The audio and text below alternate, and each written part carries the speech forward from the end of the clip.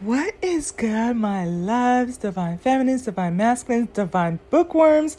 So, obviously, I'm gonna be chit-chatting with you for the next couple days, going into the weekend, going into October.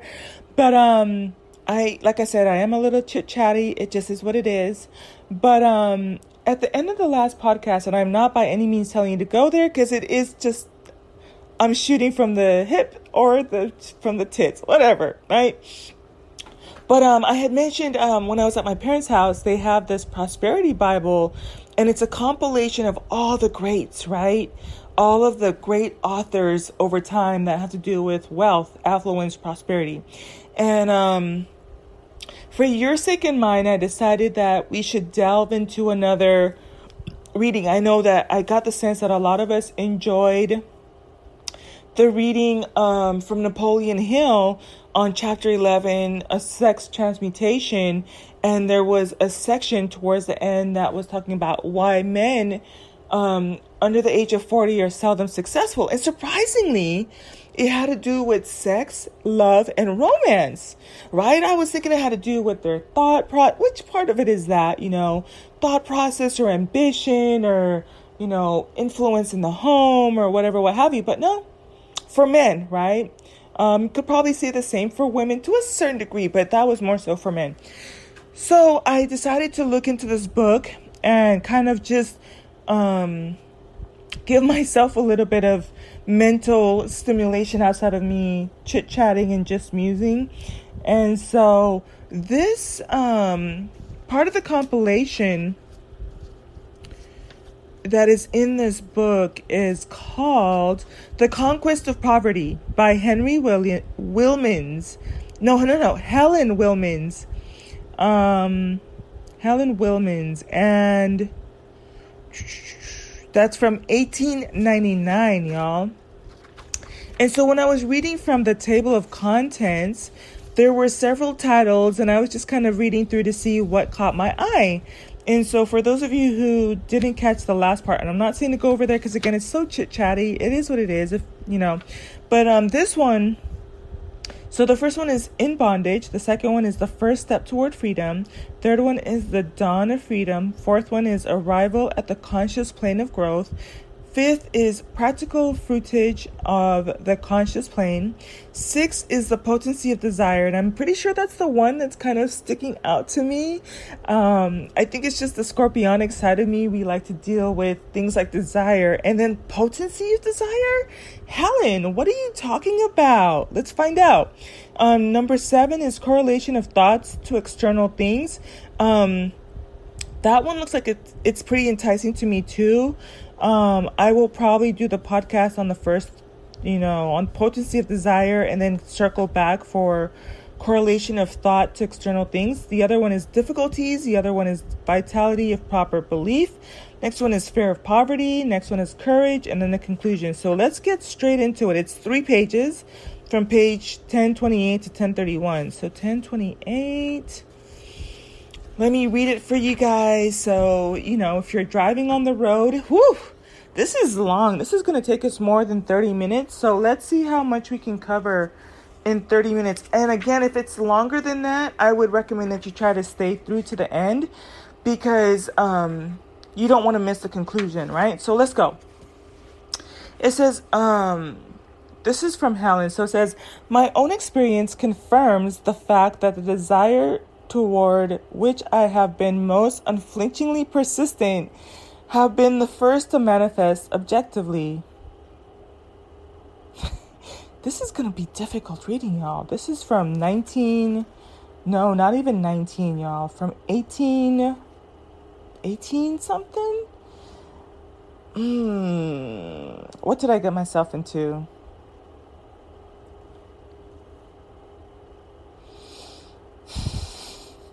So it says here, when I came into mental science, I found that this was my leading desire. To be sure, I had many other desires that were more imperative. I desired youth and its symbols, health and its accompanying results, but I really desired money more than anything else. Can I get a witness? Okay. She said, why? Because I had been under the pressure of poverty so long that money represented a certain phase phase of freedom to me, which without no amount of health, strength, and beauty could be enjoyed to any great extent. Okay, so the first sentence was a little bit rough, Helen, but I definitely, this is resonating for me in 2022. Okay? I could be healthy, I could be strong, I could be beautiful, but give me the money, honey. So it says, in other words, money did at that time promise a greater measure of freedom for my thoughts and for my body also than any other thing. Therefore, the desire for money was my leading desire. Same here. We're on the same page. Let's go. She said, I was a slave for the lack of it. I know this resonates with a lot of people, right? It feels like the rat race. We do the 40 hours. Sometimes we work multiple jobs and we try to figure out how to make lots of it, right? So it says, therefore, the desire for money was my leading desire. I was a slave for it. Every thought of my life was chained to it and could not escape. How could my spirit or thought life, try its wings in the clear atmosphere of the ideal under such circumstances? This is interesting. She's calling spirit thought life. Interesting. Wish I had more time to package it, y'all, but that's homework for you and for me. Let's carry on. It says, I remember, as if it had been but yesterday, the very hour when I paused in my work and in my thinking and made a compact with myself, something like this. I will have money first of all. Without money, I cannot move a step in the discovery of the mighty power latent in the human brain. This thing must go as I direct it, and I will submit it to no dictation from my external source. Interesting. All right, Helen. So she says, I spoke these words aloud, and they have never wavered in their force. Woof. In speaking them, I created a power in that line which went forth to its own accomplishment. So it's that whole, whatever you speak will not return to you void, that kind of thing. So it says, looking down within myself, I came across the mental record of these words, and they seemed absolutely invulnerable and a sort of impregnable fortress that nothing could disrupt or weaken. Y'all, that's some deep words right there. Impregnable fortress? The record of other resolutions faded or weakened at different times, but this never did. I had borne poverty until I simply would not hear it any longer. Disease, old age, and death might come, but not poverty. It had been the monster which held the best part of my intellect in dreadful bondage, and I was one with all its hazards. This resolution received the emphasis of every atom of my body and mind, and no power on earth could break it down. No power on earth or in heaven ever does break down such a resolution. There was no wavering in it. Y'all, I think I might need glasses. Okay. There was no wavering in it. There was no God willing in it. Oh, y'all, my parents say that all the time. God willing, da-da-da, right? It's kind of low-key grinds my gears, but as much as I've moved away from it, I still kind of use it. So she said there was no wavering. There was no God willing in it. There was no if it's for the best in it. It was a clear-cut positiveness, unblurred by a single flaw of irresolution. I had reached a point in mental suffering where life was not worth a straw to me unless I could have it on my own terms. So I stood up before the powers that be and made a statement of my terms. There was nothing to reject them, a thing I did not know at the time. Okay. So she's saying there was nothing to reject them. So the statement stood for all there was in it, and it is standing yet. As my other desires, I have never... Yep, I need my bookmark. Hold on. Oh, I need my bookmark. Okay. This is going to help me. I have been satisfied to see my health gradually improve and my mental powers gradually strengthen. And I have this same feeling yet about them. I can wait the slow development of time. With poverty, however, I could not wait. I would not. I did not, for my resolution acted like the magician's wand, and efforts which I had put forth long before rushed suddenly into success. Hope y'all are kind of following along here. So it says, money enough came to release my thoughts from the external dollar and to banish my fear of poverty. I did not want very much because it easily became a burden, and it enslaves the higher thought quite as much as its absence. What I wanted was freedom, and that was what I realized. Okay, so she's reaching a turning point where she's realizing that it's not so much about the money, it's about the freedom that comes with it, right? It really opens up the borders for you. Now you can travel, now you can go places, now you can taste things and try things, and you're kind of free. So money, like for a lot of people, when you think about it, what lies below that is you want freedom. Freedom from having to go to work and having to report to people and working with people that don't like you and you don't like them either, right? So it says, it is an inconsistent thing, while all growth is thought accumulation, that society should place a ban upon the accumulation of wealth. Wealth is as necessary to our existence as the air we breathe. Amen. Amen to that. It says, if it is true that while we can manage to drag our meager, stinted lives without much wealth, still the lives we live are not in any way the lives we desire.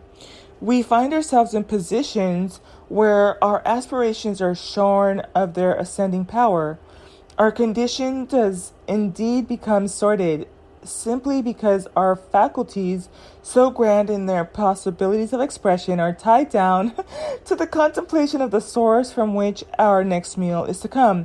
And y'all, I'm pretty sure if some of you tap out now, I understand. If you're driving somewhere and you're listening to me, then we will get through this. I'm able to pick up on what she's saying, but it's not the most pleasurable listening content. I think you'd probably get more out of it reading it, but let's carry on. So, and I think it has to do with the writing style. This is from the 1800s. So it says, there is nothing that can belittle a human brain so rapidly as this. Nothing that can confine it is the contemplation of things unworthy of its scope. Nothing that so soon will lead into those mistakes which the world punishes as sins. Why not abandon the effort on the brute plane? It is the brute plane alone where the effort to accumulate seems sordid. Study the law of accumulation, she's asking. There is a law that governs it, and he who knows the law well enough to practice it has put poverty under his feet forever. The law of accumulation. Interesting. It says, when I tell people this, they say, oh, if I would only put poverty under my feet, what would I not give? They do not say, oh, if I could only understand the law. Okay, so it says scarcely one of them cares for the law. They want the results of understanding it while they remain indifferent to it. And I've noticed that. I think for those of you who are kind of listening to me go step by step and day to day and documenting my journey and my life and the people I encounter, that's what I'm noticing too. It's one thing to talk with people that are on a different frequency, and those are the producers. For those of you who read the Book of Abundance, the Plains of Abundance, there's a difference between how producers talk, and there's a difference between how the regular slaves talk, in the sense of we're all slaves to the masters of work and push and pull, if that kind of makes sense. But so she says, yeah, they want the results of understanding it while they remain indifferent to it. This is not the state of mind where anything valuable comes. The first thing to want is an understanding of the law. Give us wisdom is the first demand, and in fact, it is the only one. With wisdom, all other things flow in. And that's why she's kind of alluding to Solomon, right? When for those of you who kind of grew up on the Bible or whatever, the way I did, God asks him, what does he want? And he says, I want wisdom. And for that, he was given everything else that came with it, right? And so, but the lesson there is that that's the first thing we should desire, right? So it says, with wisdom, all things flow in. Without wisdom, that is, without an understanding of the law, there is no successful accumulation. There may be spasmodic power to accumulate, but it is never to be relied upon. It may desert one at any hour, and it always deserts sometime. But the power to accumulate under a knowledge of the law of attraction never fails in even the smallest particular. I am just as much assured of wealth today as if I had millions under lock and key. Why? Because I understand the law by which our wants are supplied. What? I'm going to put okay.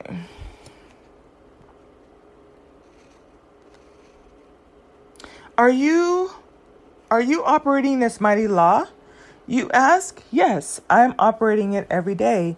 I am building houses with it and operating it in improvements of use and beauty. I'm accumulating wealth just as fast as I use it. Now that's one heck of a affirmation right there. I am accumulating wealth just as fast as I use it. Now, I like that one because, y'all, I am working on my spending habits. If I have it, I'm going to spend it. But this downtime is allowing me time to kind of figure out I don't have to spend all the money I make. But at the same time, listen, if I'm accumulating wealth just as fast as I use it, then, hey, I'm down with it.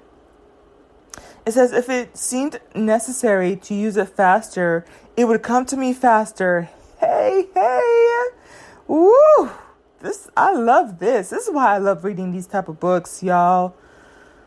Oh, these authors are my friends, like in real life. She was talking about this in the 1800s, y'all.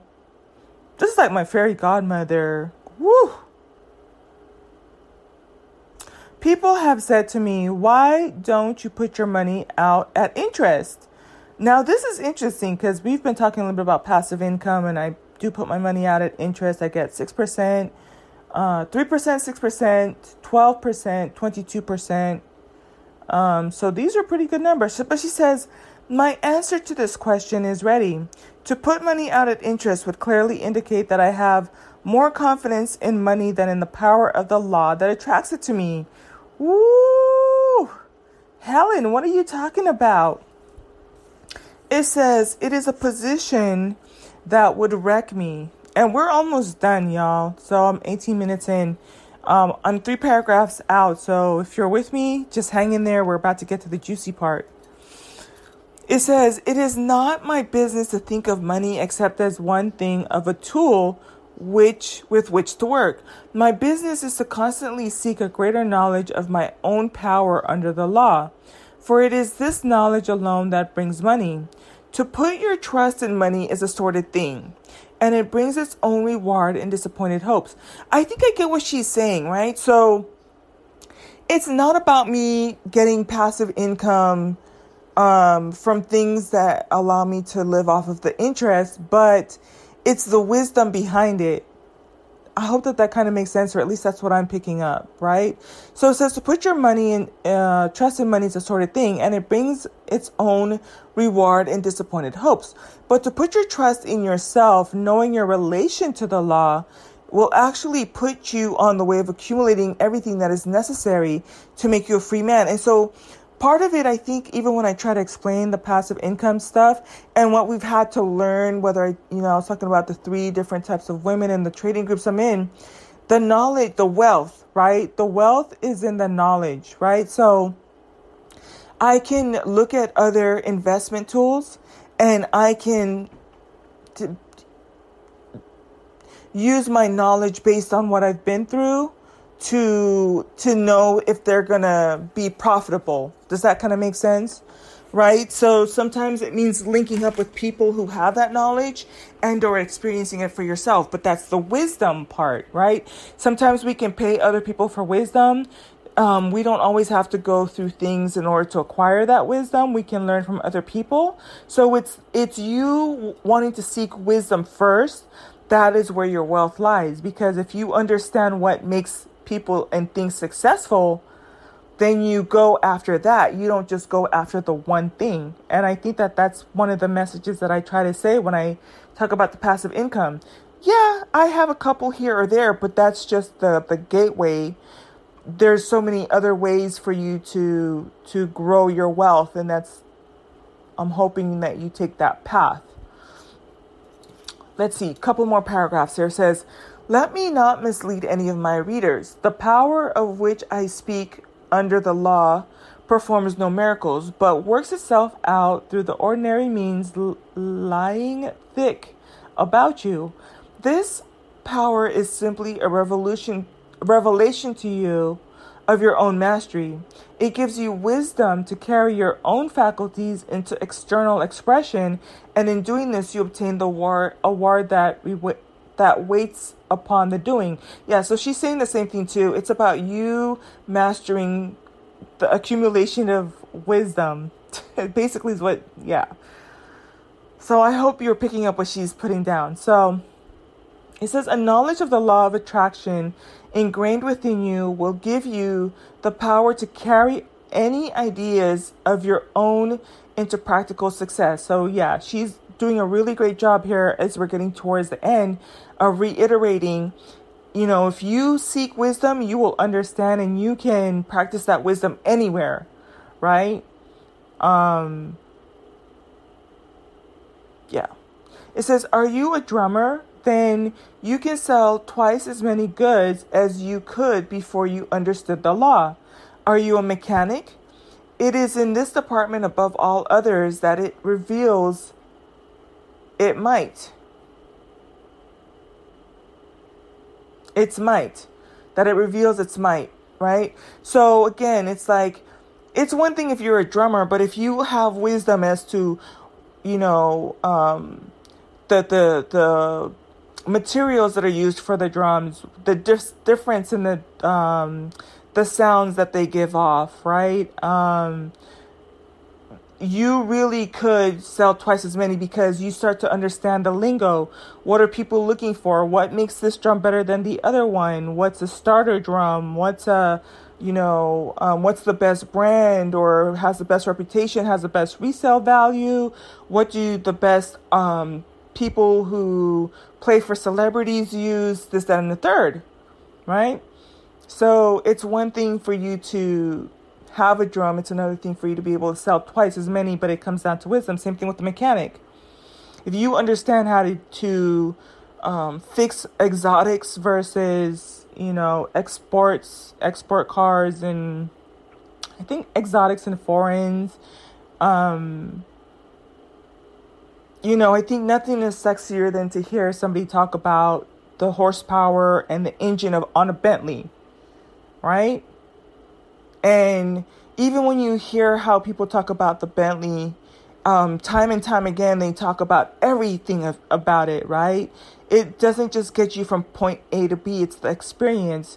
It's how it hugs the road, right? If you get the Touring versus the Continental or the GT, right? The GT 8-speed and the leather and the performance and the handling and the roar of the engine, right? And everything that comes with it. But it says it develops your constructiveness from one point to another until you see that there is no limit on this line. It says, are you a lawyer, a singer, an artist? It makes no difference what you are or what you desire to be. It is in this field of your operations that a knowledge of the law of attraction, as revealed by a study of mental science, will enable you to succeed. So, yeah, one of the things I like about this compilation of this book, they all talk about mental science. Surprising, right? For So 2 more paragraphs. This knowledge of the law is something that can be learned easily and more inexpensively than the medical student learns his textbooks and master the secrets of the human organism.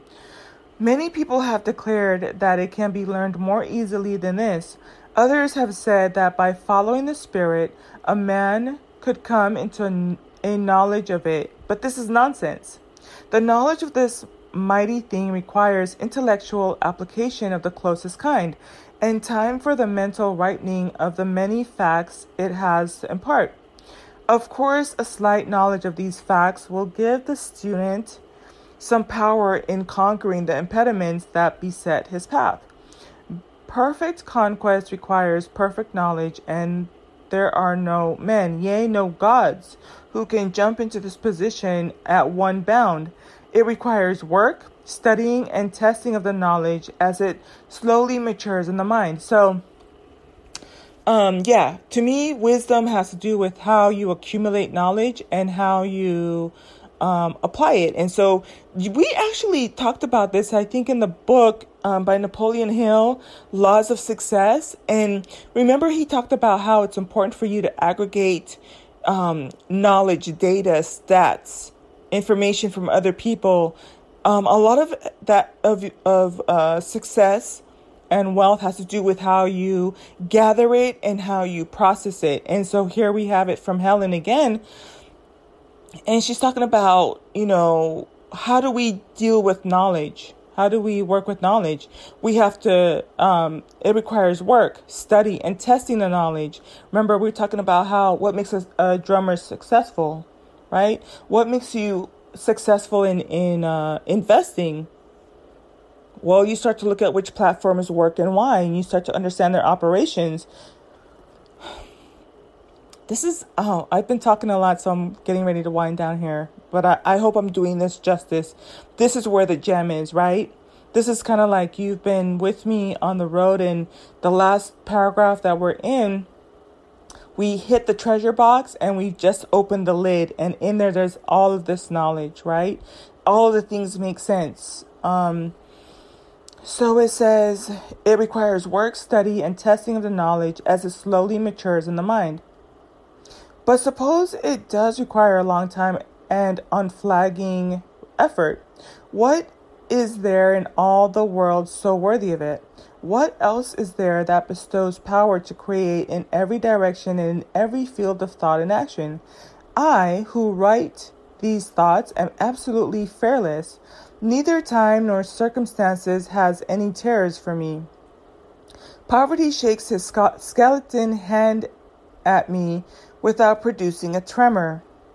I am his master, not because I have houses and money in the bank, but because I have the self-confidence, fully tested, go ahead, girl, that enables me to evolve the positive thought and speak the positive word, which externalizes my demand. Now, she goes on into the next chapter 7, which is correlation of thoughts and external things. And, I'm going to take a little bit of a nap here because I've talked myself. I've talked myself into a little bit of a, but this, I can tell the language is so beautiful. I know it's different, y'all, but it's one of those things I kind of, what did I get myself into? But I definitely picked up what she put down. And I hope that you did too, right? This was but the potency of desire. And the potency of desire should be for wisdom. The potency of desire should be, when you talk about desire, if you desire knowledge to where you study it, here it is. This was a beautiful sentence, right? Where you work to acquire knowledge, to study, and to test it. That is the potent desire that she's talking about. That is deep, y'all. We did it under 30 minutes. I will see the views. I will try to come back and put in the question and see how many of you got the gem at the end, right? It was titled The Potency of Desire. What was it that she was talking about? Knowledge, wisdom more than anything. And it was just a reaffirmation of several things we've talked about on this channel. So let me go check. I probably just need to go play with my little fur baby for a little bit.